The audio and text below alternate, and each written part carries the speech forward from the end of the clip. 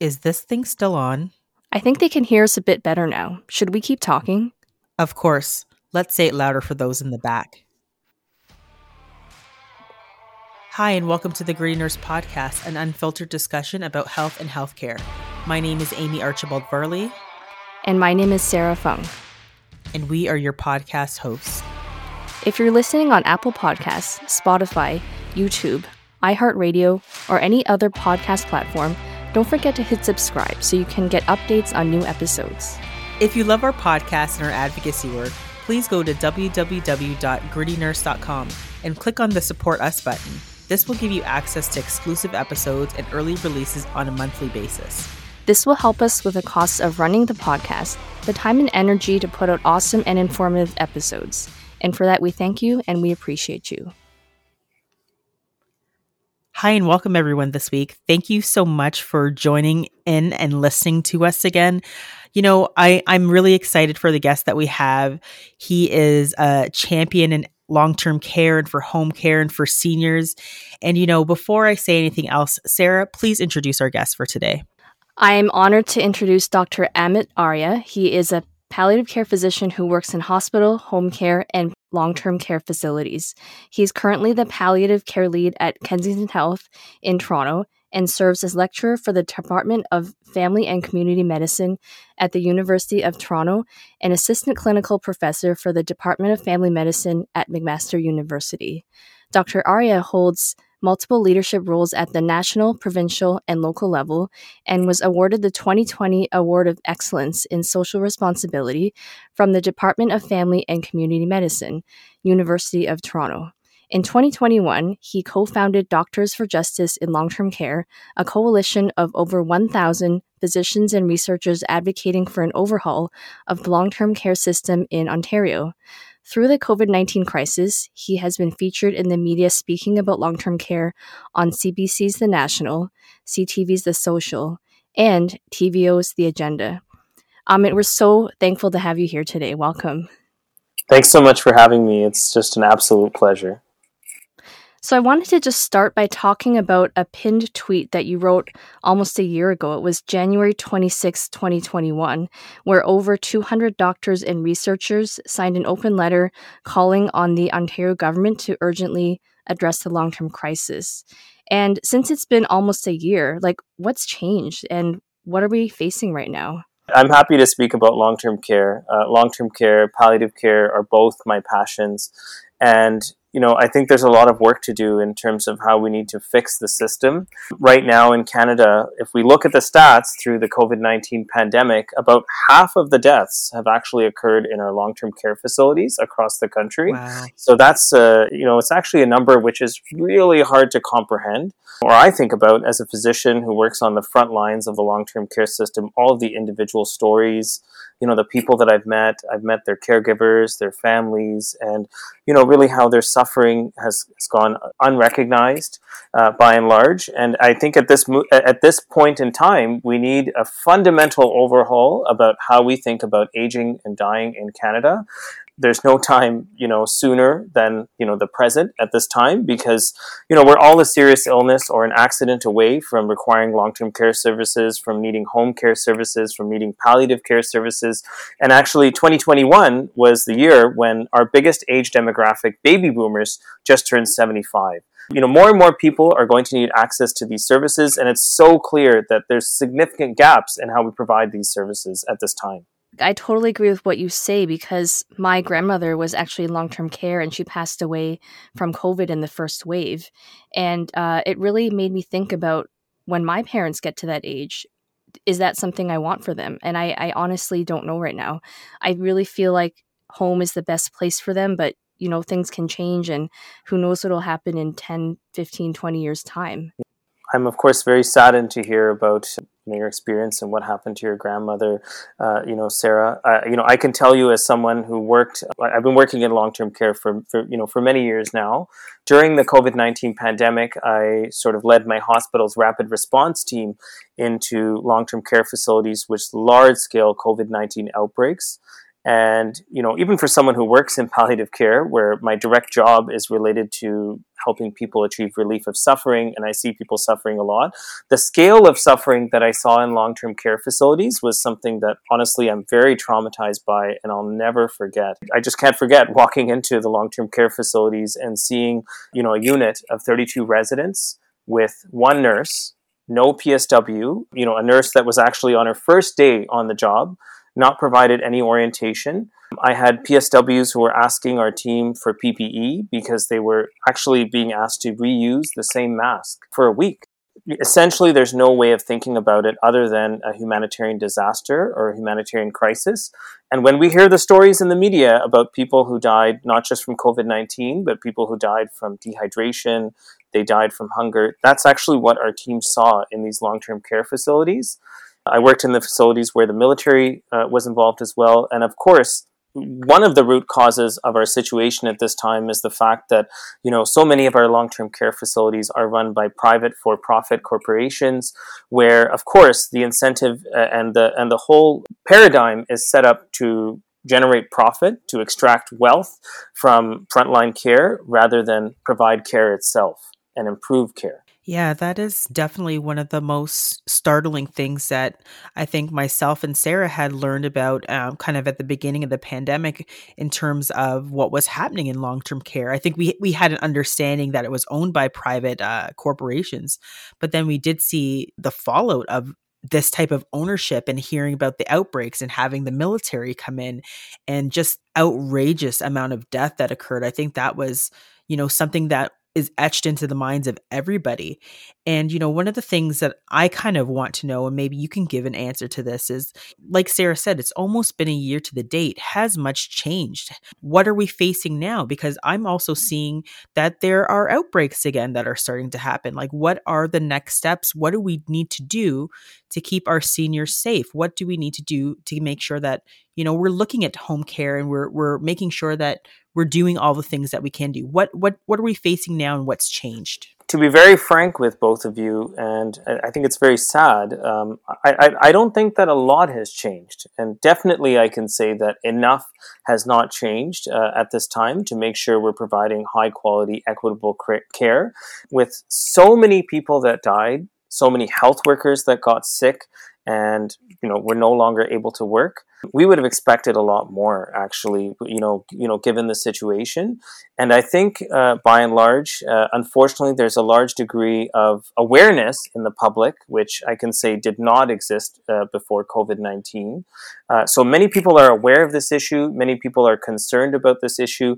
But there's also some despair, where public opinion polls actually show that the majority of the public do not trust politicians to make these changes and have lost faith in governments, whether we're talking about provincial government, federal government, and I'm not pointing fingers at just necessarily our provincial government, but I'm just talking about across the board, across Canada.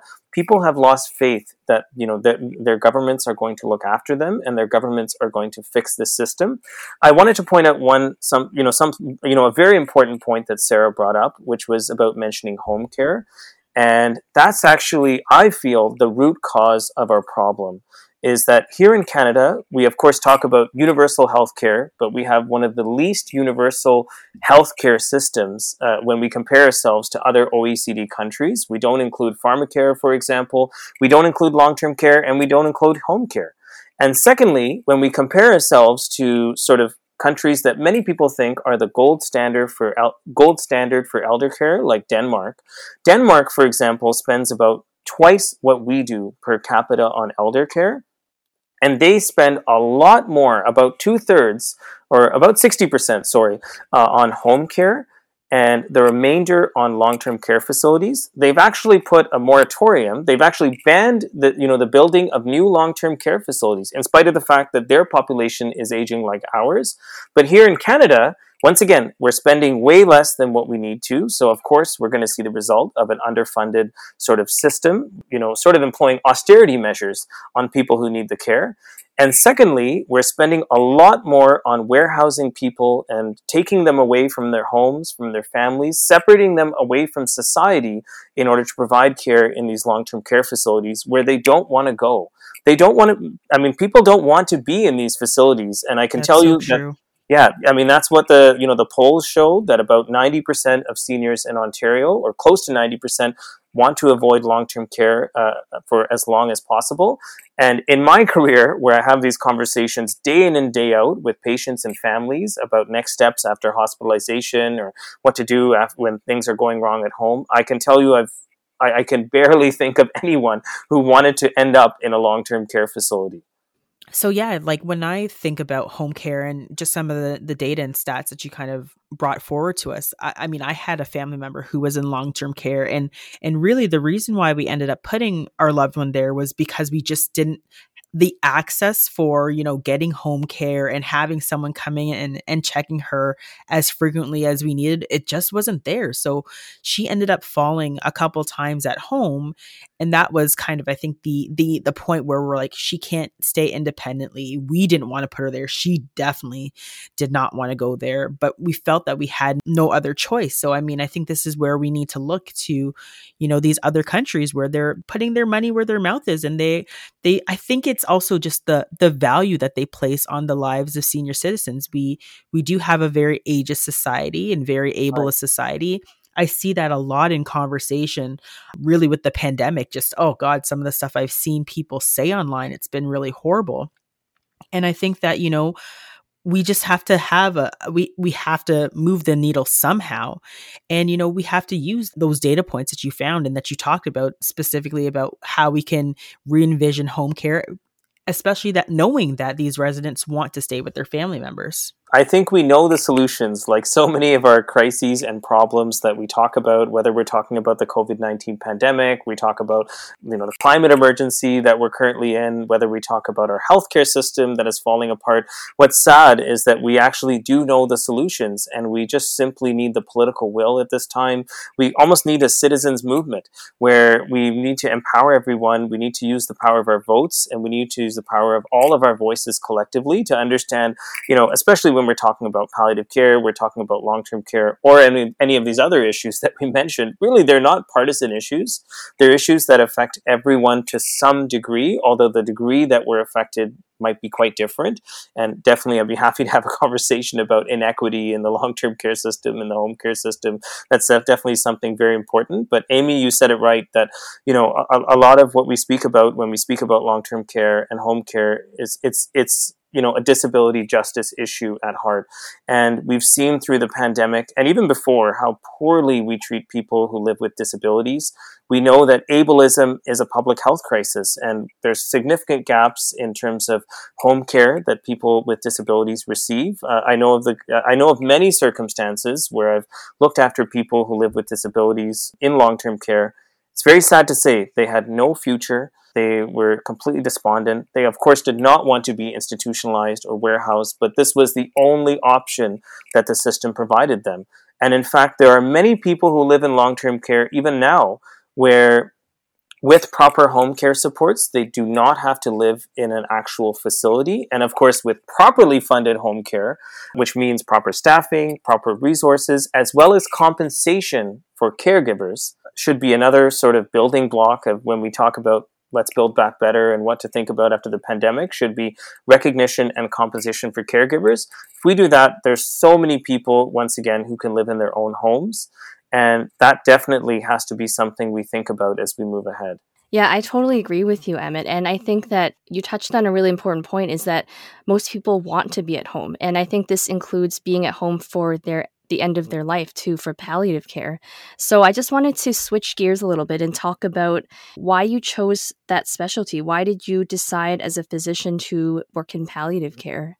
And I think it's a bit of a story because I didn't have like really straightforward route to kind of working full-time in palliative care.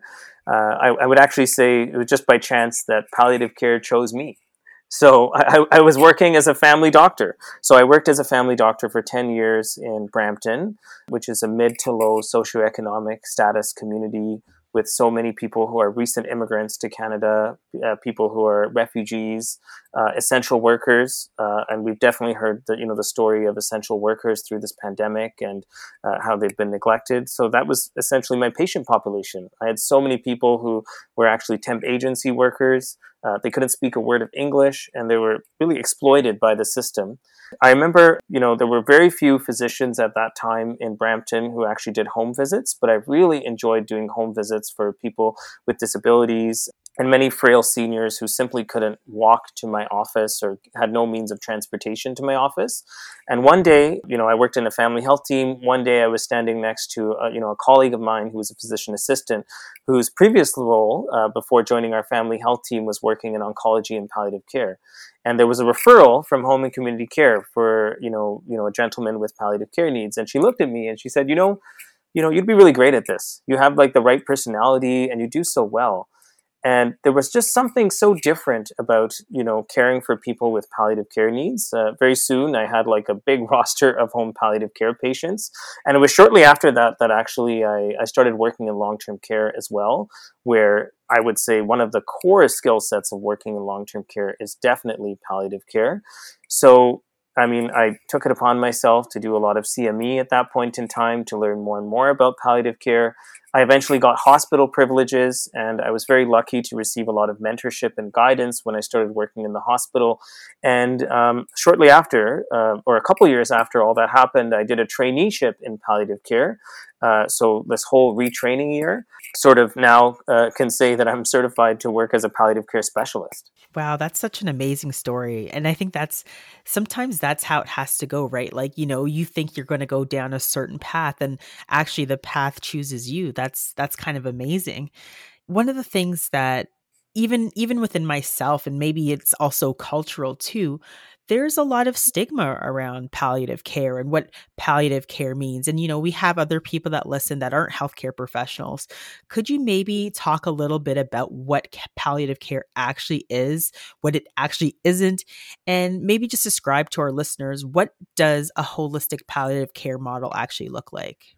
To be honest with you, Amy, this is something that, when I'm doing consults, for example, in long-term care or in our clinics or, in the hospital, this is something we often start our conversation with because there's so many misconceptions about what palliative care is. There's a lot of fear surrounding palliative care.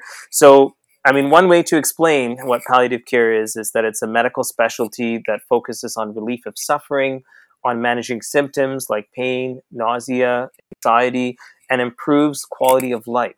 Improves quality of life until the day that someone dies.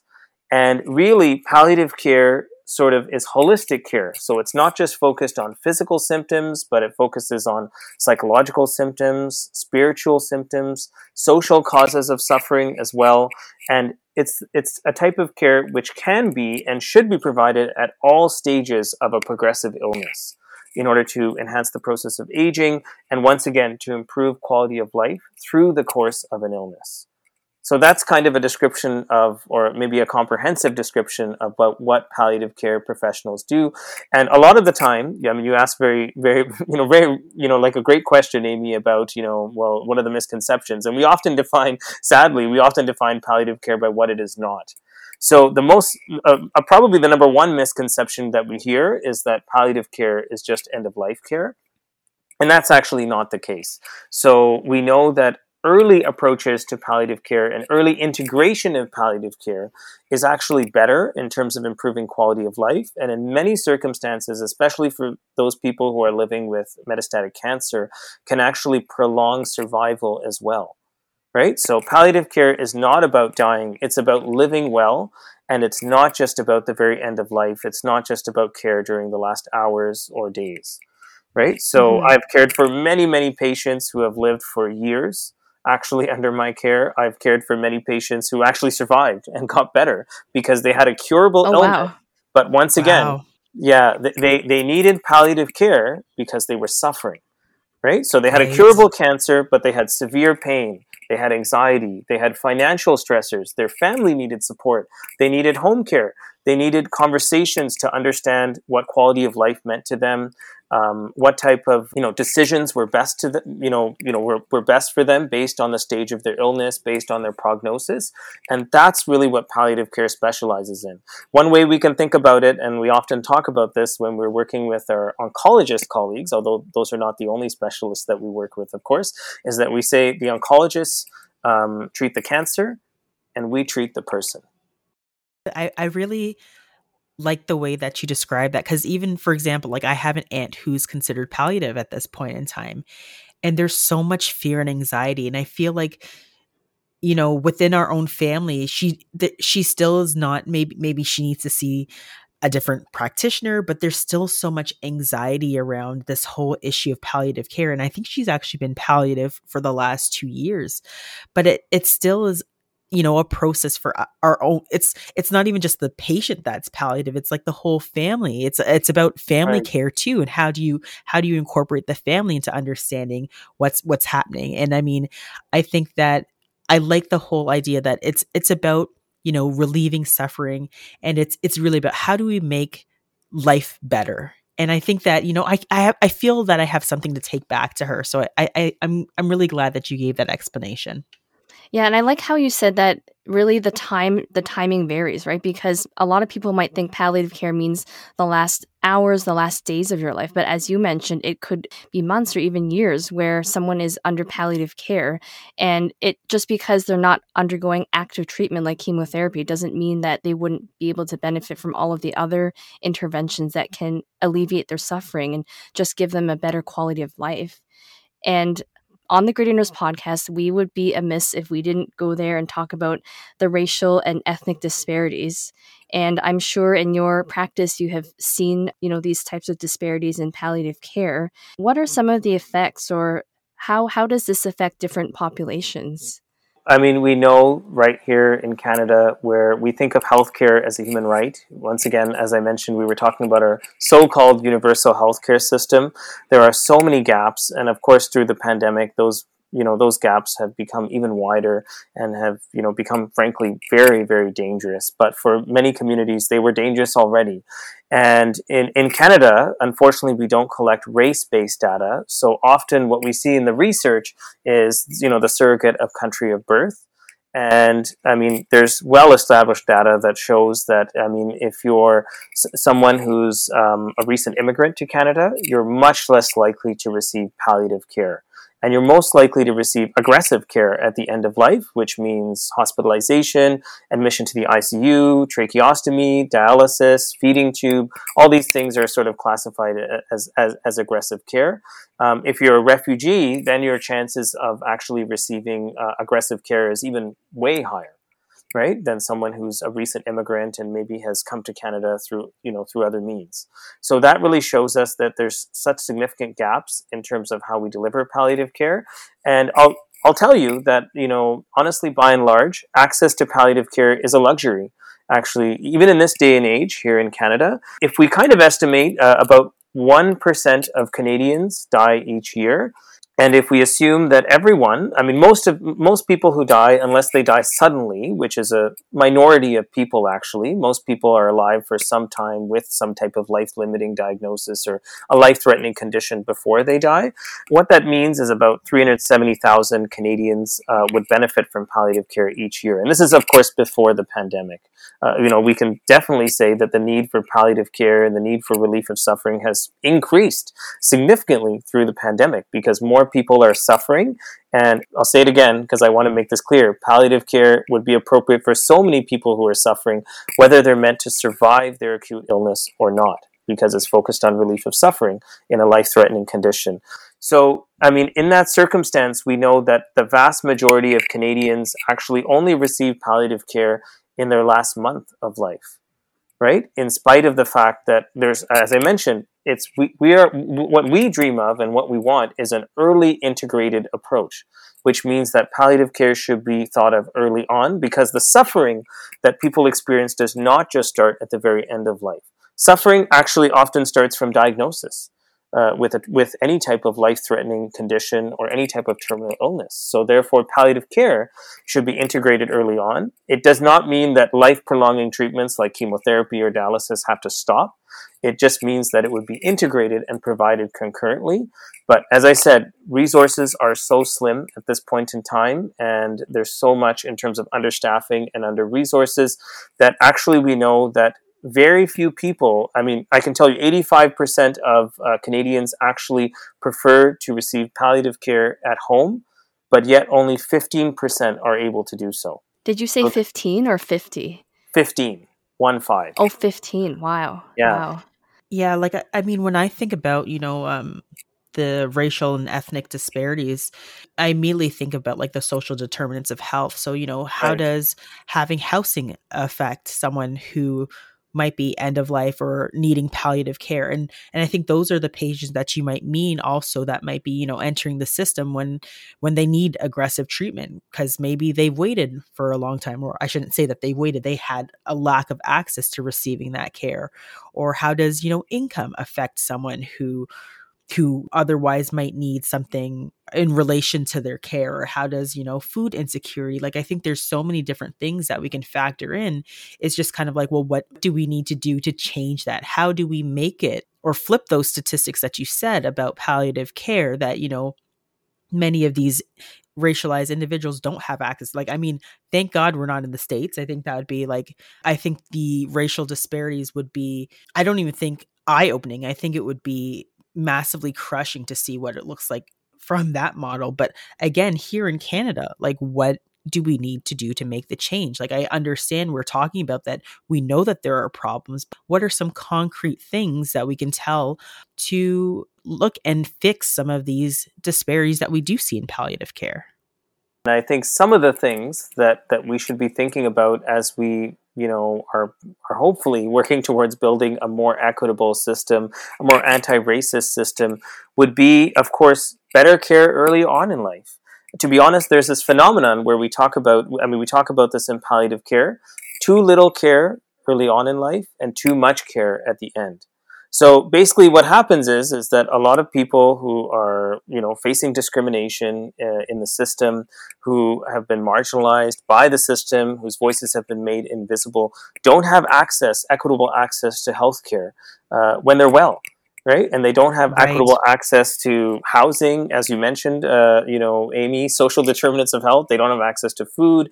They don't have access to just, home care. I can tell you that I meet people who are paying $100,000 per year to provide 24-hour caregiver support for their loved ones, and obviously that's right away tells you that this is a luxury. Yeah, I was gonna say that's not the average person, right? That's not the average person. So someone who's poor, someone who's a refugee, someone who's racialized, obviously is completely in a different category, has been facing discrimination, has been facing a system that has rendered them invisible. And then suddenly, when they're in that sort of scenario where they either themselves or their loved one needs acute care and needs an escalation of care, perhaps a physician, and we know physicians are obviously a big part of the paternalism in the system and the oppression. Physician will show up and say, well, no, you actually don't, you don't need this care, right? This care is not appropriate. You don't need critical care at this time. Well, you should think about palliative care, right? So, I mean, you can imagine how that would sound to someone, and people would just say no. Right. And then what we see often is we see that, the healthcare workers are often blaming the patient or the family for, feeling that way. And I can tell you, for someone who worked in Brampton for so long, very sadly, that's something that I had to battle against and fight against. Wow. And simple things that should be ingrained in the system to provide safe care, such as access to an interpreter, or I would even say mandatory use of an interpreter, are not being done. Right. So there's so many circumstances where people are not aware of what their options are. They're not aware of their illness. They're not being told, and therefore they're suffering. And of course, there's other issues at play here, as I spoke about, mistrust in the system as well. Mm-hmm. But what can we do as a healthcare system to build that trust? Right? That's really what we have to do. We have to think about how we can meet people where they're at and provide them the proper care, and sort of focus on fixing a lot of the a lot of the power imbalances that exist in our society and in our healthcare system at large.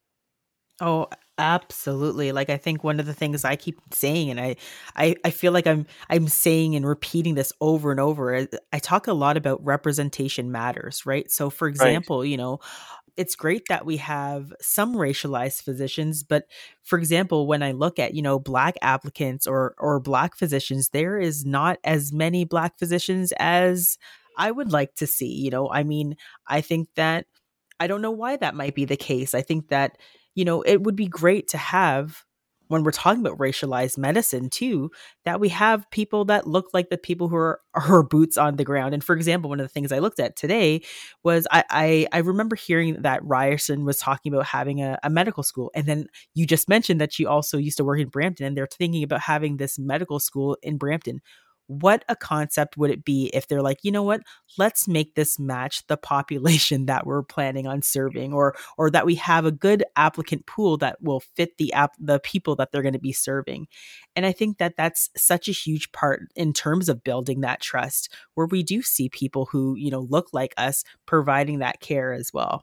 I think that it's really just about, like you said, Amy, that representation and having the community more involved. Because Right. if the community was involved, they understood that they're putting in resources to this medical school that is ultimately going to benefit everyone in the end. It would make sense. I think that is a really good approach, and I wish that we could see more of that. But hopefully, this will get off the ground and inspire other schools, other communities to do the same. Yeah, I mean, all this stuff should really be integrated into, education. For example, like, early medical education, early nursing education, where we actually, I think, if I think back even to my nursing training, our community placement was such garbage. I was trying to put it nicely, but it was like not great. And I mean, it would have been really great if I had the opportunity to, work with people like Kathy Crow, get out on the streets, so to say, and like actually see what those social determinants mean and how does it actually impact care, not just from a textbook, but from, boots on the ground. And I think that, as medical learners and nurses and everyone that's kind of coming up through the healthcare system, I think we have a real opportunity to play to be a part of that community health model. And I really hope that, those universities and colleges that are listening out there, that we start taking this seriously, especially when it comes to, racialized and ethnic peoples. And then, like you said, Amit, we need to make sure that we are collecting race-based data. That's like a whole other piece. I actually did like a huge presentation where that was one of the sole focuses about why it's important to collect that data. So hopefully we can start making some changes because, again, I think it's healthcare for all, not healthcare just for some.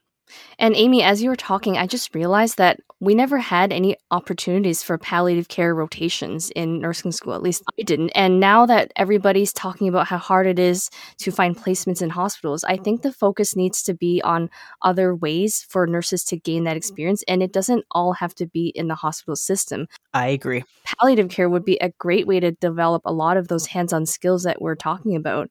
And just going back to what you said earlier, Amit, you said that palliative care chose you. And so I'm just wondering, like, can you share with us some of the things palliative care has taught you as a physician, as an individual?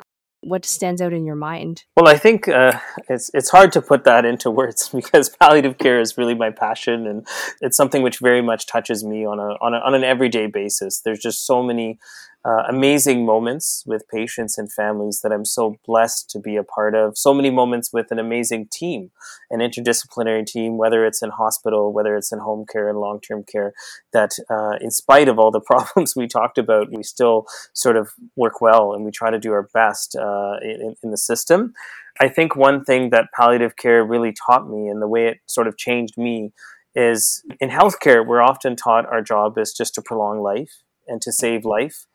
But I think that when we think about palliative care, we don't just think about life, but we think about quality of life and what quality of life means to someone.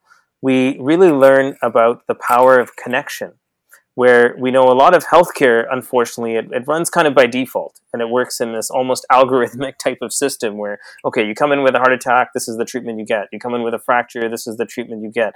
And the care is not always individualized to respect, the wishes and the values and expectations of the person. That's definitely something that palliative care has taught me about, is really about exploring that connection and developing that connection and developing that rapport. And when we think about healthcare, it should be like this in all of healthcare. I'm stereotyping. I wouldn't say it's Right, always like that, but care is a relationship, right? Healthcare is right. all about relationships, and that's really something that is so central to palliative care. If I had to think about two other things, which I think I've really been highlighted for me working in palliative care. Firstly, I guess one point is about disability rights, because palliative care is, of course, almost always for people who are living with a disability. As you get older, you're more likely to live with a disability, and I really feel that a lot of the underfunding and the under-resourcing and the understaffing is once again, it's ableism, to be honest. When we look at our long-term care system and what's happening, the core root of the problem is actually beyond age, because people who are 80 and 90 and are living well and are wealthy and can afford to live well are not in long-term care.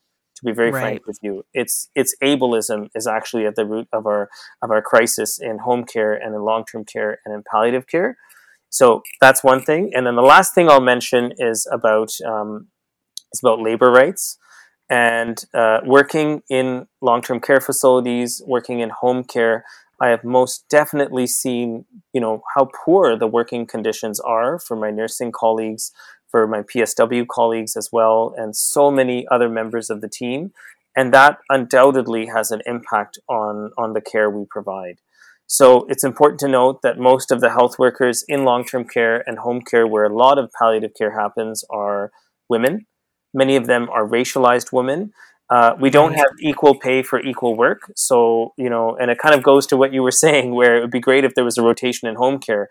And I would love to see that, because I think then nursing students and students of all disciplines, of all healthcare disciplines, would recognize actually what needs to change in the Yeah. system. They would know that early on, and hopefully they would become advocates as well. I've talked to many nurses over the years who loved palliative home care.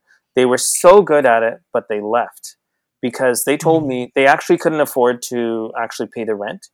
They were Wow. failing to pay their grocery bills because they were paid significantly less than long-term care even. They were paid like That's not $5 less right. than long-term care and way less than acute care, right? So we Yeah. can't think Yeah. of home care as an afterthought. We can't think of long-term care as an afterthought. We have to make sure that we respect labor rights and we give people a livable wage. We make sure we provide them benefits like paid sick days.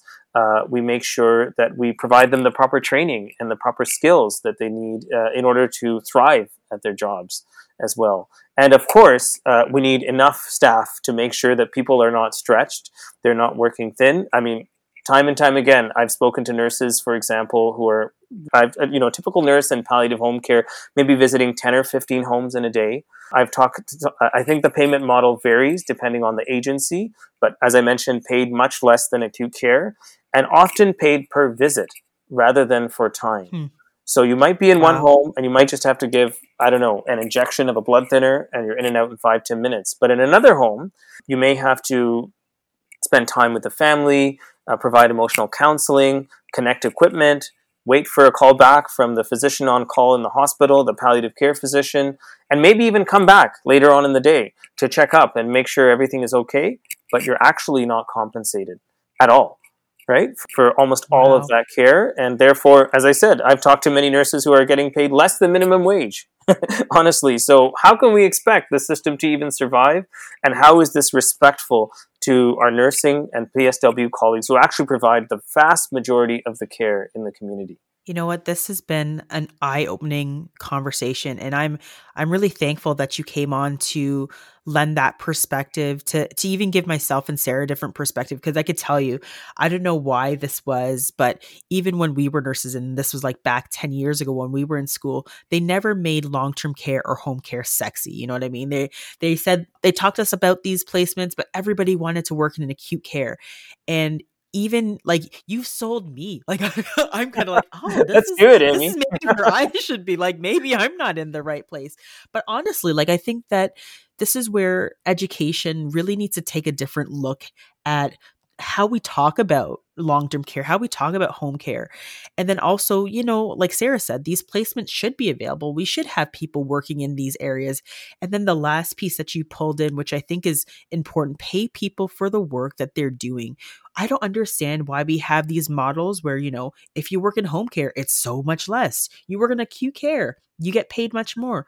You know what? Pay people what they're worth. And the thing is, I think people who work in long-term care and home care, they really are truly, truly amazing people. That is really some hard work. And I think that, we're remiss to hear these stories. And I'm so thankful that you came on to the Greeners podcast today to tell us a little bit more about palliative care and long-term care and home care. Thank you so much.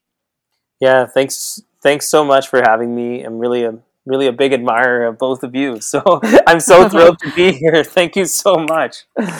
Thank you. It was great.